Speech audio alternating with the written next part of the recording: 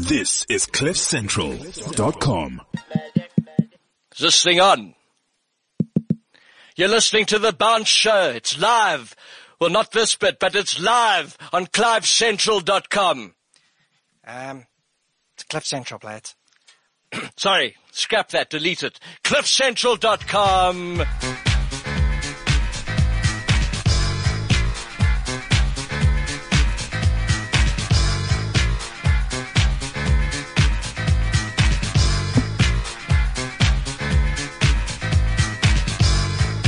All right. November is coming to a fiery end. So much good sport to look into. Sorry I wasn't in studio by myself, last week. I was at the Gary Player Invitational, as you knew. And I've got so much content from that to release, I think, over the next 2 weeks. I think if I had to do just a week only on Gary Player Invitational, it would just be Gary. I mean, Gary was on form as usual. Very good show for you this week, as always. We've got Richard Asher. Now, this is a guy I interviewed, probably 2-3 years ago around a golfing project. He is coming back with an equally bold project around rugby. He wants to write a book about cloning the All Blacks because he has just become sick and tired of watching the All Blacks dominate over and over and over, like we all are. So he wants to go about writing a book about how we can dominate just like they can, or how we can just emulate their system to get to a point of dominance.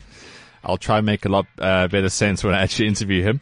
And then we've got Michael Varney. He is actually here in studio today. So he is from Varsity Sports. A big weekend for Varsity Sports because it is the Varsity Sevens, it's the Varsity Beach Volleyball, all things happening in Durban. So along with that, I'll also bring you a preview of the week we have ahead, the weekend we have in Ahead of Sports. There's the Boks last match of the season. And as many people are speculating, is Alistair Coetzee's last match as the Bok coach.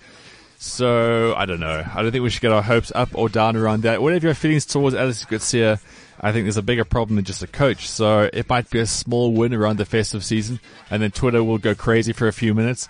But, I don't know. All we're going to look forward to is him announcing a team with many changes, hopefully. Because it'd be nice to see that this end-of-year tour can be salvaged to a degree that at least new talents will be blooded. But that's a different conversation for a different time. I think we should get straight into our guest who is in studio right now. It's Michael Varney from Varsity Sports.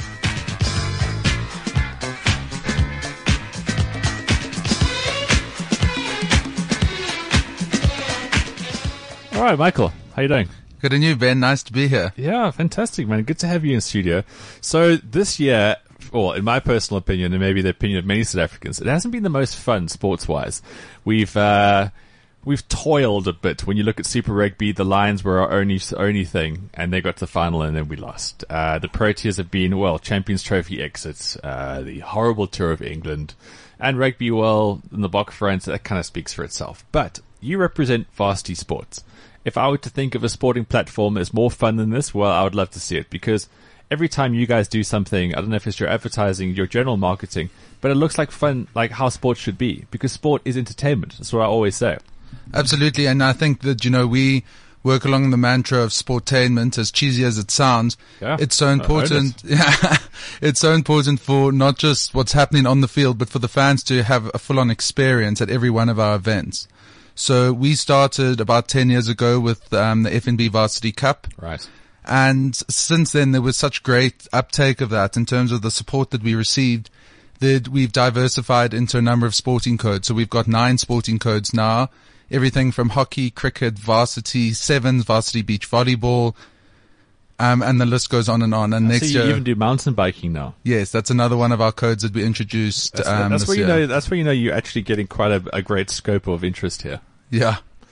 So this weekend we're going to talk about mostly Durban, because if you are young, Matric Rage is the big deal in Durban right now. A lot of people there. But if you're a little bit older, there's equally, in my opinion, great, fantastic party happening around the Varsity Sevens. Now, you've had this event in Cape Town for the last few years. What facilitated this change to take the event to Durban itself? So, I mean, it was a successful event and it grew year on year in Cape Town.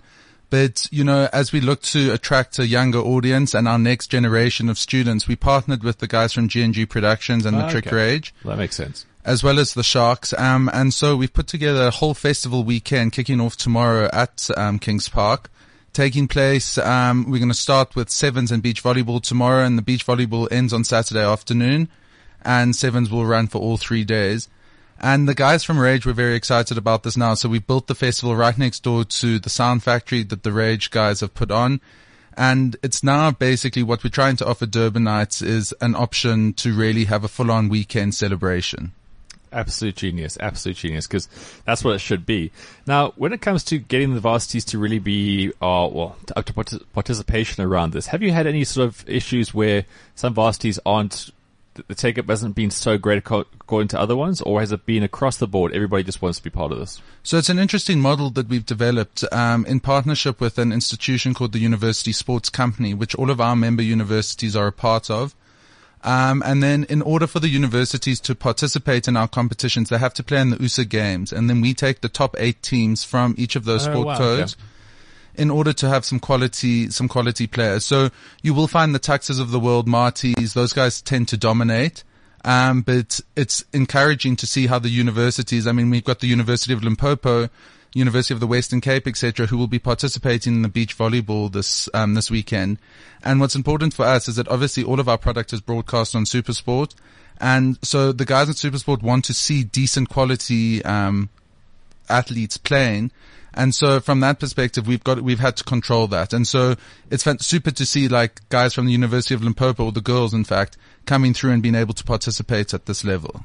It's a fantastically important level in my mind, because what you normally find is, and I've known this from various interviews that I had around development sport, is that you get talented sports stars in school level, and then as soon as you hit the adult ranks, you lose so much talent all around there. Do you see this growing into a position where, I mean, obviously this weekend in particular, it's mostly about fun. Do you see the platform growing a whole lot more to incorporate more athletes, more teams, more tournaments, that kind of stuff, to make it more of a real breeding ground for professional ranks? Absolutely. And the Varsity Cup is our sort of flagship product in that we've learned a huge amount from it, and we're applying those learnings to the rest of the sports codes. Where Varsity Cup, we've produced, I think it's 24, 25 Springboks that have come through the ranks. Wow, that's a stat, huh? Well, when they're playing well, we like to boast about it. But, the thing is that it's given us the opportunity to really identify guys that wouldn't necessarily have made it into the provincial teams. Well, Ibn Etzebeth maybe is an example there. Absolutely. And so those guys have been now highlighted, and one of the varsity sports pillars is to create heroes. And so whether it's the heroes on the pitch, giving guys an opportunity to identify themselves as the next possible national team player or even a provincial player, all the way down to the guys that are the MCs around the fields, the cheerleaders, the guys that are the sports writers, etc. And that's the whole part of the development of this product. Yeah, it's so true, because another thing I always keep saying on the show is that sport isn't just about the guys in the field for the certain time frame. There's different opportunity for people within sport as well, which you guys obviously underpin here. With regards to innovations going forward, you guys aren't scared of this. I mean, this is probably part of your brand itself. What are some of the great things you're looking to implement in order to create more growth and sort of more events and more exposure for these things?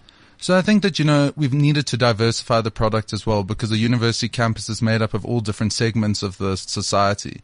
And so last year we introduced Varsity Sing, which was a choir competition. Oh, wow. And it was amazing. In the first 2 episodes of Varsity Sing, we nearly exceeded the entire number of broadcast decoders tuning in for it than we did for the duration of the Varsity Cup season.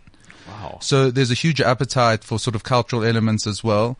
We're toying with the idea. We're working with some guys around varsity esports, because that's just become huge. And also, when you're in dorms, this is what's going to happen. People will play. Yeah, exactly. So, the thing is that our audience is also, they're quite fickle. So you need to keep up to date with who the fans are and what they're interested in. And so we've got some interesting innovations that we'll be announcing shortly for next year.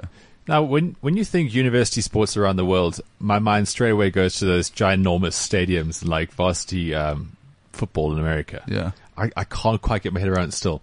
You can get 100,000 people coming to watch essentially just amateurs playing a sport. It's incredible. Do you guys look to that sort of model and how they've done their sports over the decades, really, as something that you can guide yourself upon? Or do you look at being a lot more so unique and a lot more obviously working within your own environment? Absolutely. I mean, our model, we spent a lot of time in the States learning how they've commercialized university sport. And we've obviously had to apply the South African flavor to it, because a cut and paste wouldn't necessarily work. But we're fortunate in that what we are doing is working. I think, year on year, we've looked at 100% increase in our attendance. And from a broadcast perspective, if you don't have full stadiums, you don't have the numbers from a TV, for TV numbers. Yeah. So from that perspective, we've done really nicely. The product is growing consistently. And it's now about not just the university students buying into the product, but the communities around the university.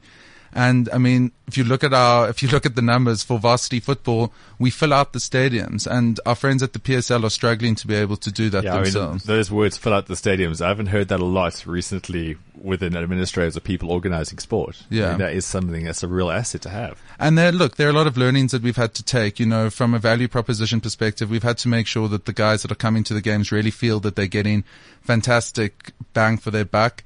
And that's where our sponsors come in. Guys like FNB, the famous brands of the world, Samsung, they've really had to get behind us and not just write a check. They've had to activate around their sponsorships to really actually get integration in terms of the product and the students wanting to be there.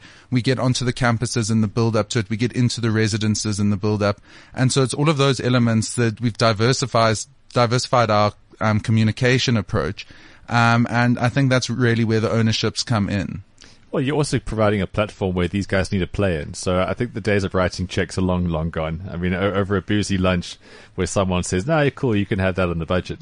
Brands have to play in these positions, and play they must. This weekend, I've been going through the press releases. There's quite a lot going on at this thing. Just from a sponsorship perspective, what are some of the attractions where, as you say, they're getting to play in this environment? What are they doing to enhance the fan sort of experience? So the sponsors of this weekend are Samsung, FNB, and Steers. If we start with Samsung, they've done really nicely because they're sponsoring Rage. They're the title sponsor of Matric Rage as well. Right, as you said, which is tied towards this. So we've linked both events really nicely. And so, I mean, it's just in terms of the activations that are going to be taking place there. If the crowds are going to come and see what's going on there, they can't only just be there for the rugby. It's about how do we manage the experience as a whole. And so between Samsung, Steers, and FNB, I mean, get down to Kings Park. If you're in the Durban area, there really is no better place to be. They've got some fantastic prizes. We're going to be giving away huge amounts of prizes, but also it's something for the whole family. It's not just about the student audience. We're appealing to the whole Durban community. The weather's looking better for this weekend now, thankfully, and ticket sales have spiked today, which we're all very relieved about. Very nice. And so we're very lucky to have sponsors like those three. And we look forward to what we're going to be able to offer this weekend. But it's like, you're saying about creating a new audience, younger audience, and that's exactly what you guys are going to obviously grow from strength to strength and become like almost a case study in these things, because it always has to be more than sport. I know, I love golf, but a golf club nowadays is so much more than golf. It's conference facilities, it's wedding venues, it's a place you can go and, get spa treatments even. They really are going to that level. But it's exciting. So in order to get tickets for this weekend, where is the easiest place to go? Tickets are available off the Varsity Sports app. It's free to download on Android and iPhone, as well as the VarsitySportsSA.com website. They're just 20 Rand entrance fee, and it's really, you will get, as I say, bang for your buck. There's a whole day of experience there for you. And check out the website and follow us on social media to check all of the updates. We've partnered with Howler, which is a cashless system, which is going to make the queues a whole lot easier to navigate. Fantastic, because that is always the bugbear of all these events. Yeah. Waiting in the beer queue has got to be the biggest vibe killer in all the sport. Yep, and that's the thing, is that, the whole experience, we've streamlined the whole experience, and we think that based on what we've got to offer, we're really going to have introduce an event to Durban that will really see some great growth in the years to come. Cool. Look, it is the start of the holiday season. I know people are still working, but if you're in Durban, this really is a fantastic thing to get involved in. And unfortunately, as you say, like a lot of sporting events aren't pulling the crowds like they used to. And I know I always see the Dolphins, the cricket team, it always seems to be rained out. So these guys are maybe sports starved, big events especially. Michael, just lastly, some of the things we can look forward to next year. Obviously you're already thinking 28. Anything else we can look into? So, we kick off next year with varsity cricket. It's a week. It starts on the 29th of January in Potchefstroom. It's a week of cricket, and we've partnered with the RAG week down there. So it really is an experience in itself. So we've got 5 days of fantastic cricket, most of which will be broadcast. And then on the 29th of January, the FNB Varsity Cup presented by Steinhoff International kicks off. We've got a fantastic campaign that we're very excited to launch, a new partnership with the South African National Blood Service. And The Varsity Cup it's an amazing product to work on. It's grown from strength to strength every year. We've now got 16 teams involved in it. So we've got 9 in the Varsity Cup and then 7 in the Varsity Shield.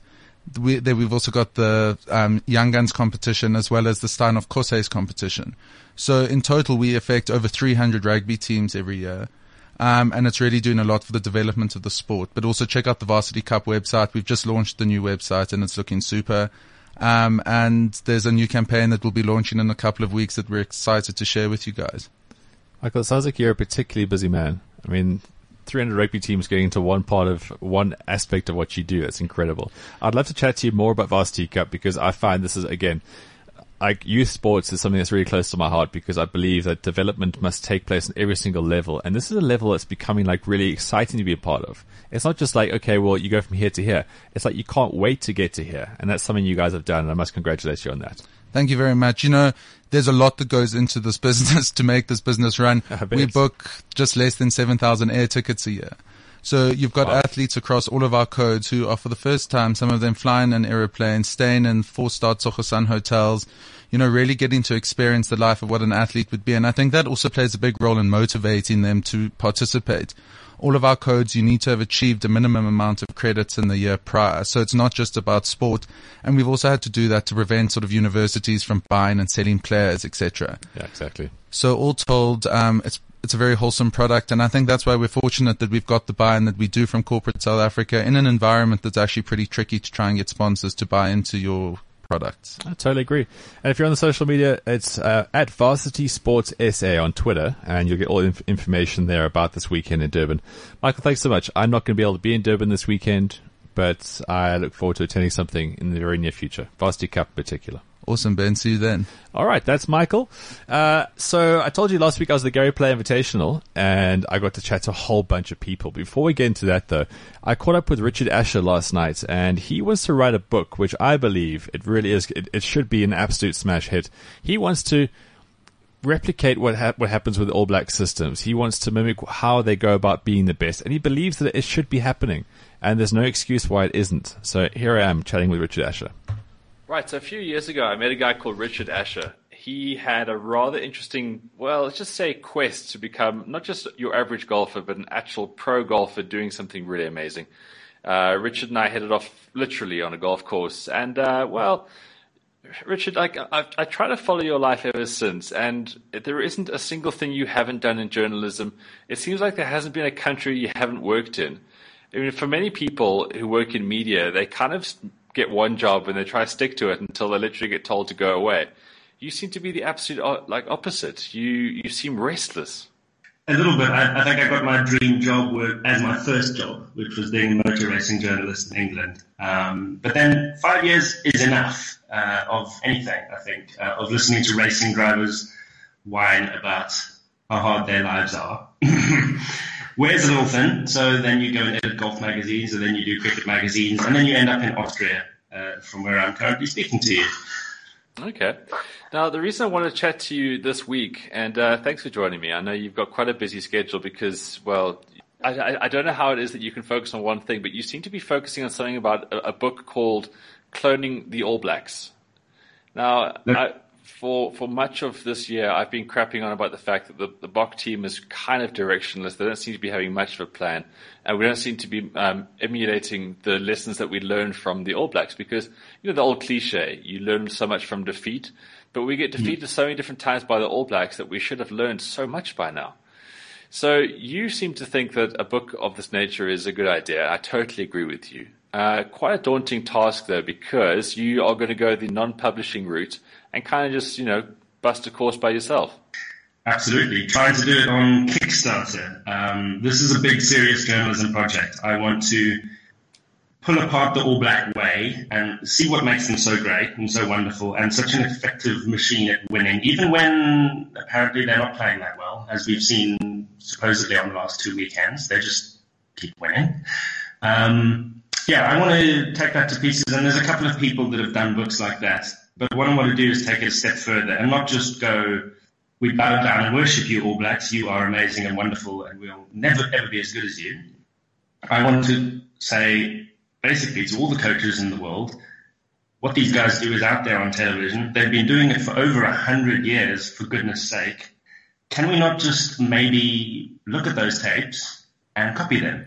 Because you are paid to coach other countries to beat these guys. And if they are the best, then we should copy them from sweeping out the sheds and doing hakas and whatever it is they do, right up to the smallest of technicalities. So that's my general idea for the book.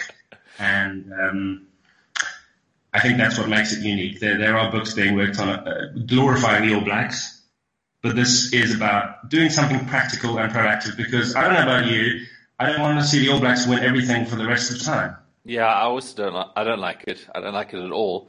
And I've got to the point now where I've stopped admiring them because I'm just bored.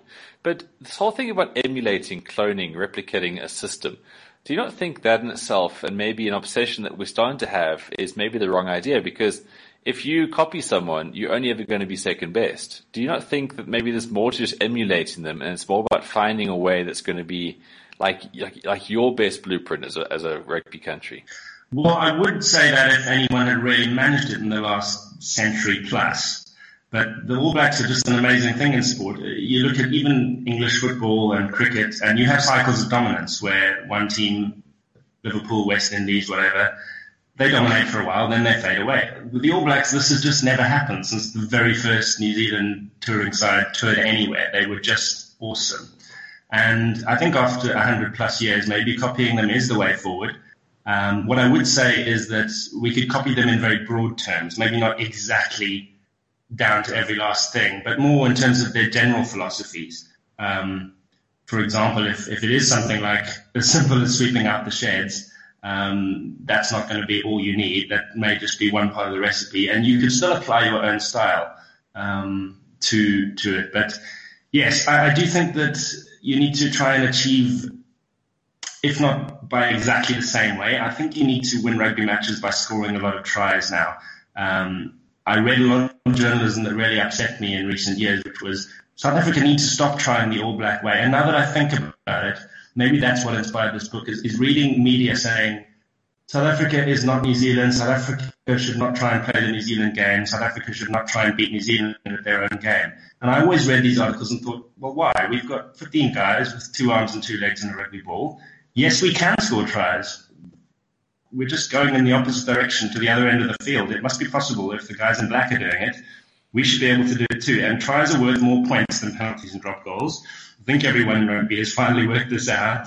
And I think New Zealand, people like Scotland are starting to realize you can't defend your way to beating the All Blacks. You've got to actually try and do what they do. So I think we need a bit more detail on exactly how that's done. Not just in terms of the general idea of let's score lots of tries, but also how do we get over the line? How do people like Wales, Scotland, Australia, South Africa, in Newlands at least this year, how do we close out those close games and stop the New Zealanders snatching it at the last minute? Because there's a whole half book worth of mental stuff to be written there, I would imagine.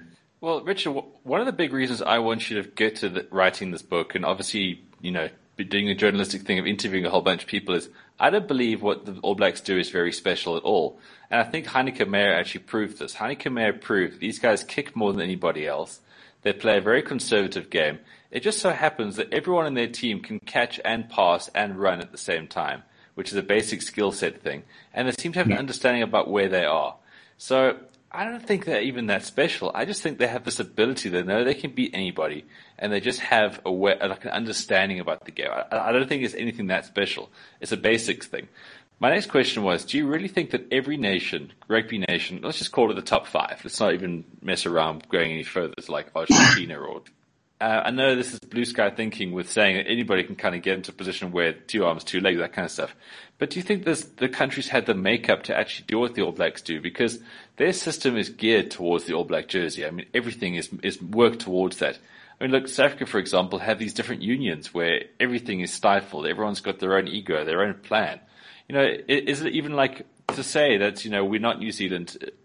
Part of me is becoming more and more inclined to that way of thinking that you're very much against, in that we can't have that. So we've got to try to find our own unique thing. Like, do you really believe that other countries can clone? Well, part of doing this book is answering that question, and I think that's journalism in the most original sense. I think I don't have all the answers. I want to fly to New Zealand, fly to London, fly to Paris, and find them. And I want to find answers that I think would be interesting to the entire rugby community, which is why I'm asking for a few pennies of support for this. I don't know that the answer to your question is yes or no, but I would say that would be a good third of the book. So I do believe that I would spend, yes, the New Zealand system is remarkable. We all know that. And this is also something that's been widely documented by South African media in the last 10 to 15 years. And I totally agree with it. The New Zealand system is the way to go. The question is the system copyable? I'd like to dig deeper into that, especially Africa has crazy problems. I think that's a much shorter version of this very long question I posed to you. Is their system, their actual structure, copyable, emulatable? That is probably the best question of them all. The mental side surely must be.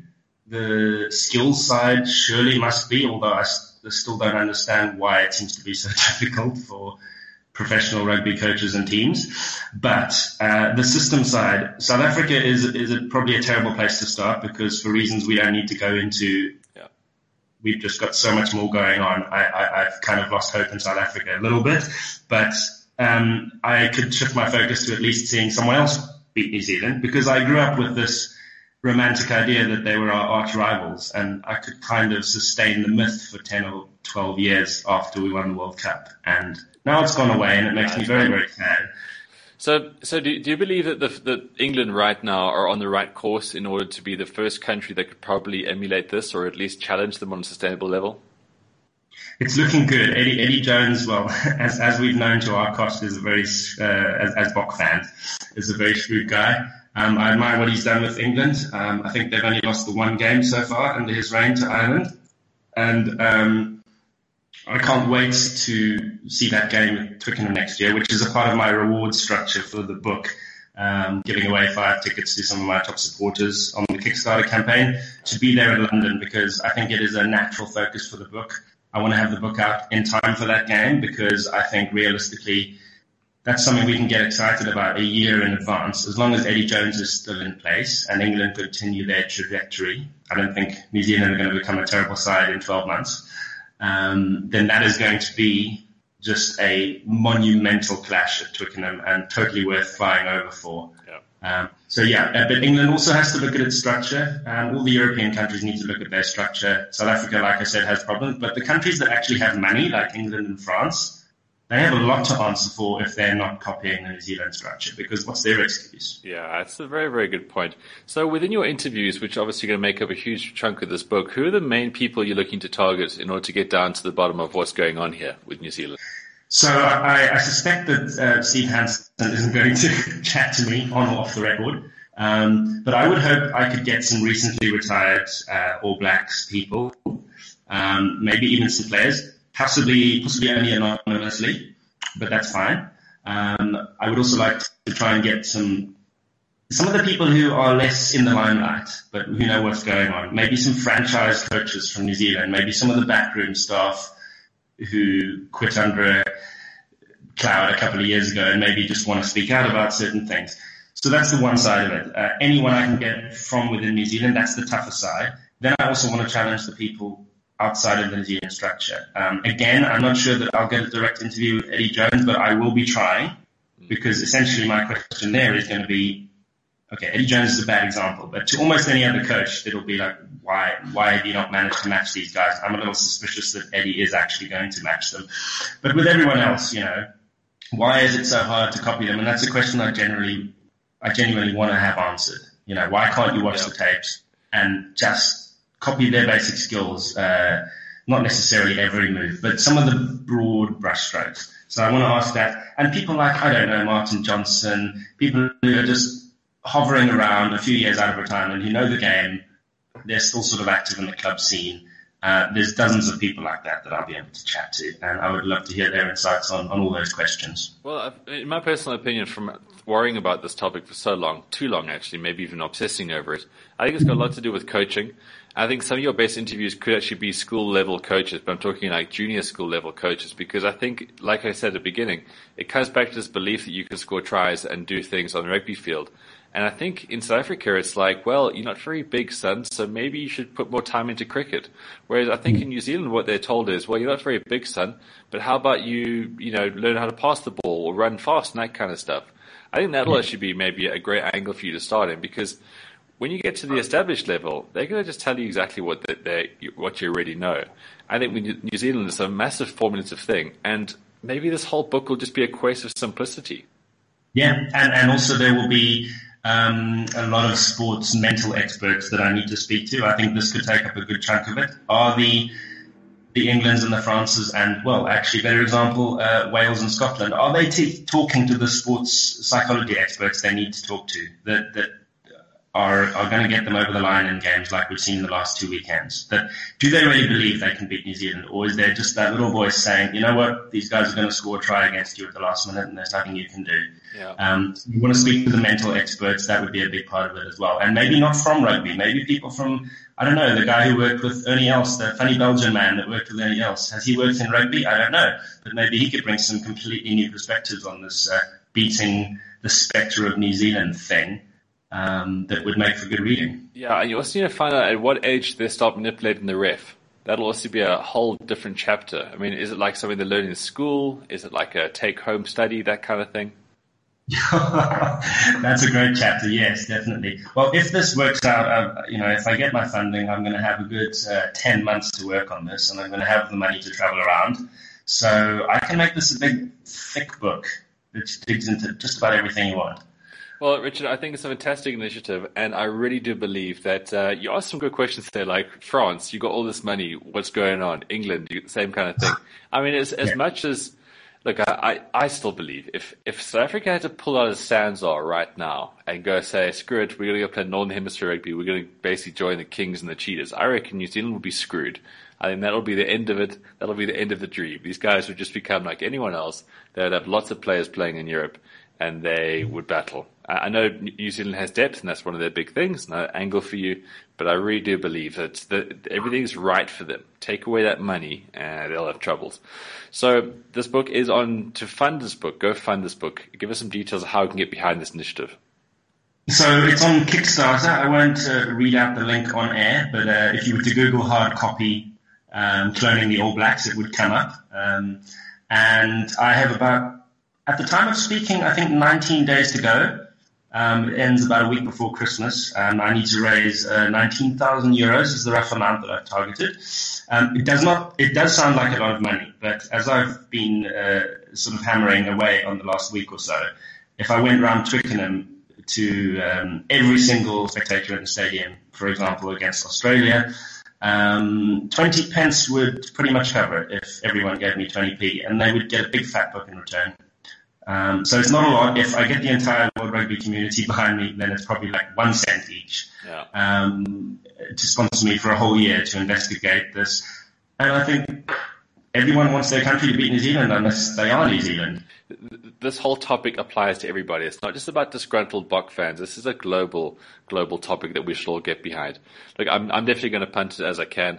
We'll keep up with you on this whole thing. If nothing else, Richard, I think this is a series of fantastic articles that I think have to be written, because I know from a South African perspective, people are just angry now. It's not even frustration anymore. It's just flat out anger. Well, yeah. I mean, as I said, I grew up with this idea that we were the old rivals of the All Blacks. I think when we came back from isolation, it was still 50-50 in terms of the wins between the two countries, and we've just watched it gradually decline. And maybe this is just disgruntlement and anger, but if South Africa is not going to take them down, then I'm going to help other countries do it. Sure. We all just want to see something different. We want to see a different World Cup winner, because after they got that hoodoo in 2011 sorted out, it doesn't look like they're going to lose it from here.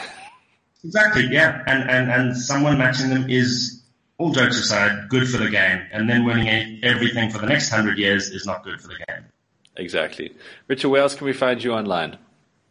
Twitter @mygreenjacket, all one word, reference to what you win if you are lucky enough to triumph at Augusta in the Masters. Yeah. In reference to my previous golf quest. So that still survives, My Green Jacket on Twitter. That's really the main one online, I would say. All right, cool. Richard, thanks so much for your time, and we'll check back in with you, early next year. Just talk about this after the All Blacks. Well, they're finishing off their tour now. They're going to keep winning, and see a break we go. Thanks so much. Thanks a lot, Ben. All right, that was Richard. So he's one of those guys that hasn't just done journalism. He's just done everything and everything. So I wish him all the best with this book. And if you can fund in any way possible, go on through on the blog post that goes with this podcast. I'll have all the details for you, so you can just click on and donate to Richard in his book of these All Blacks. Like what I like chatting to guys about Richard about is that he cuts through all that sort of crap, and he just said it's boring. It's boring when a team is this good, and it really is. So if it's England, if it's Australia, if it's South Africa, if it's France, whoever it may be, it'd just be nice to see these teams step up and kind of beat the All Blacks consistently. Someone to give them a go. Look, I know they're not at their best right now on this overseas tour. Like, they've finished the year now, so, a couple of limpy wins here and there, but, you want to see more competitiveness, because I still believe, in my personal opinion, this is the biggest thing in world sport, is international rugby. There's nothing like a test match in rugby, and, as much as I watch loads of sports, that is still the one that gets the juices flowing, so to speak. I tell you what also gets the juices flowing. Great golf tournaments. So last week I was at the Gary Player Invitational at the Lost City. It's such a special event. Now, there's times in my life where I believe I'm doing the right thing completely, and moments like last weekend, very much it.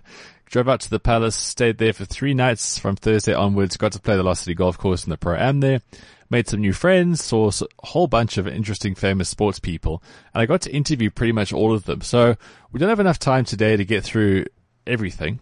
Very little time indeed, actually. So I'm just going to play some of Gary's mega mixes of insight. So this is how the interview process works with Mr. Gary Player.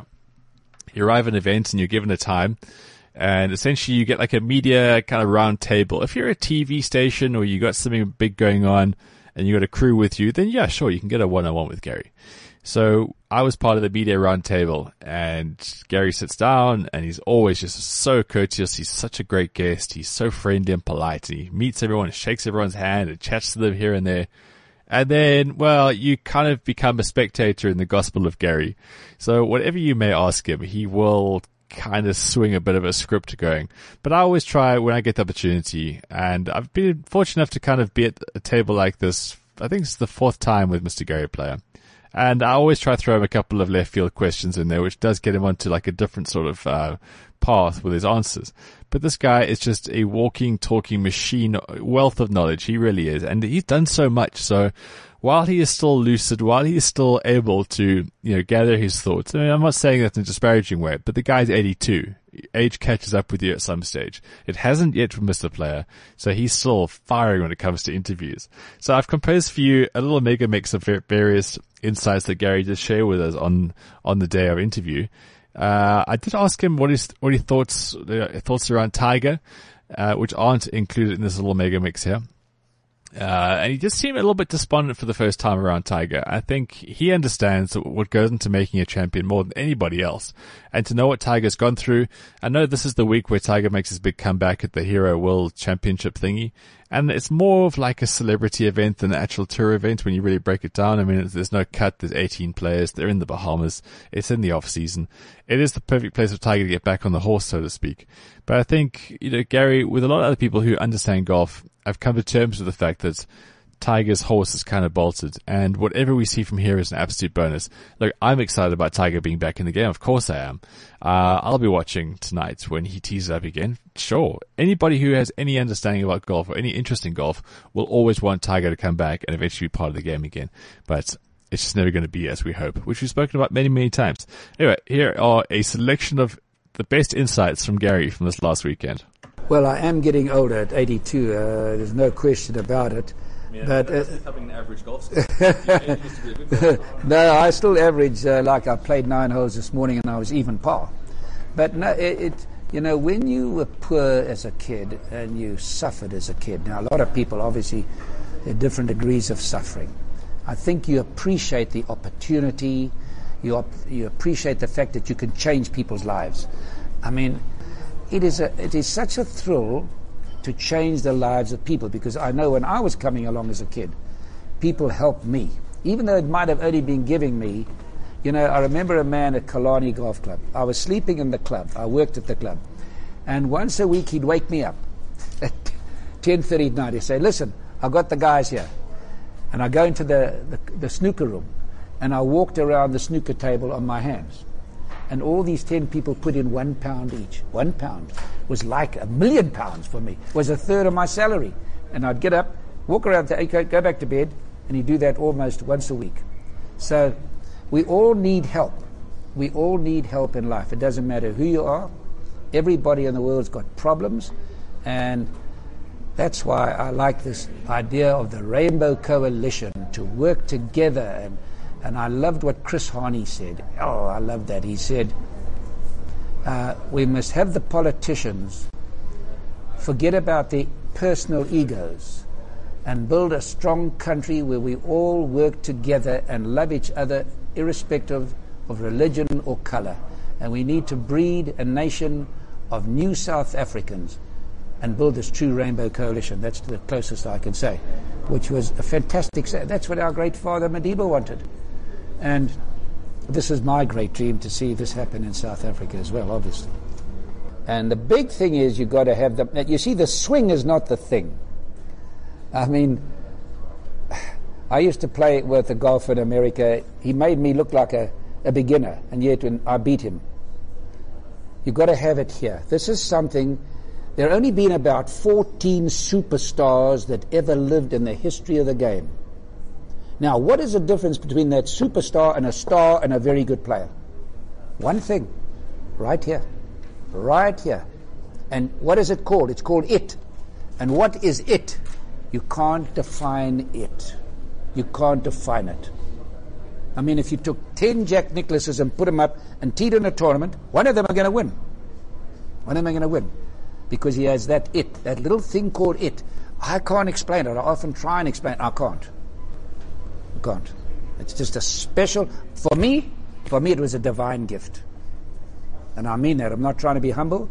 For me, it was a divine gift. A little guy like me, traveling over there, 40 hours there, being away from my family. Man, living in 1.5 motels a week of 65 years. Think about that. You know, that's a... And then to win all those majors, I mean, 18 majors in your life and 165 tournaments. I'm not that good. It was a divine gift. It was it. An ordinary player and be a multi-millionaire. In our times, I remember that Arnold Palmer was the first man to win $100,000 in a year. My first tournament, I won $2,800. At Benoni here, I won £100. So now what's happening?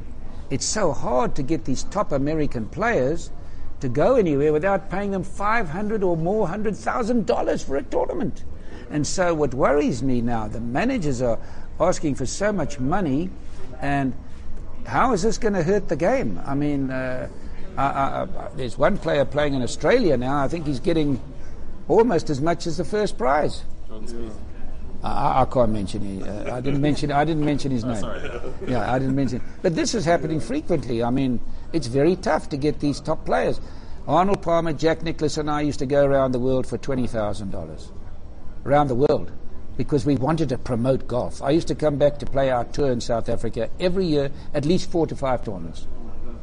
And I remember like yesterday. I mean, I got Sol Kersner and a lot of people to come to my house at Honeydew and say, listen, we were playing for 50,000 Rand a week.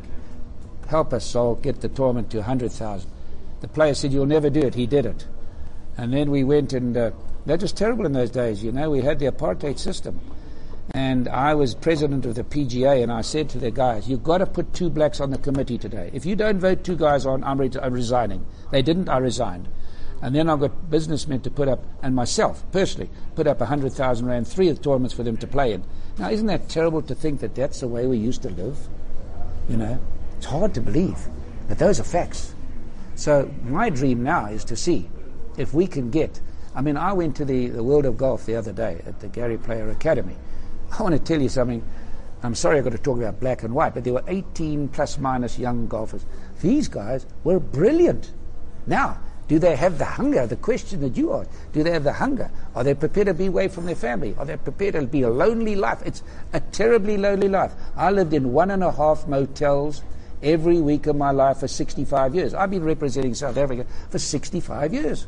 And living in a hotel, 1.5 hotels a week. That's a dog's life. That's a very big... who make that sacrifice? I can't answer. But it's a big, big sacrifice, I can tell you. Particularly when we played. It took me 40 hours to get to America. These guys fly non-stop now. Non-stop, they play for millions and they complain. You know, it's so far. Oh, no, we don't want to come to South Africa. It's too far. Okay. Now, listen to this. I lost a PJ in America in 1969. And they were demonstrating against South Africa and free tickets. And I lost the tournament by one shot.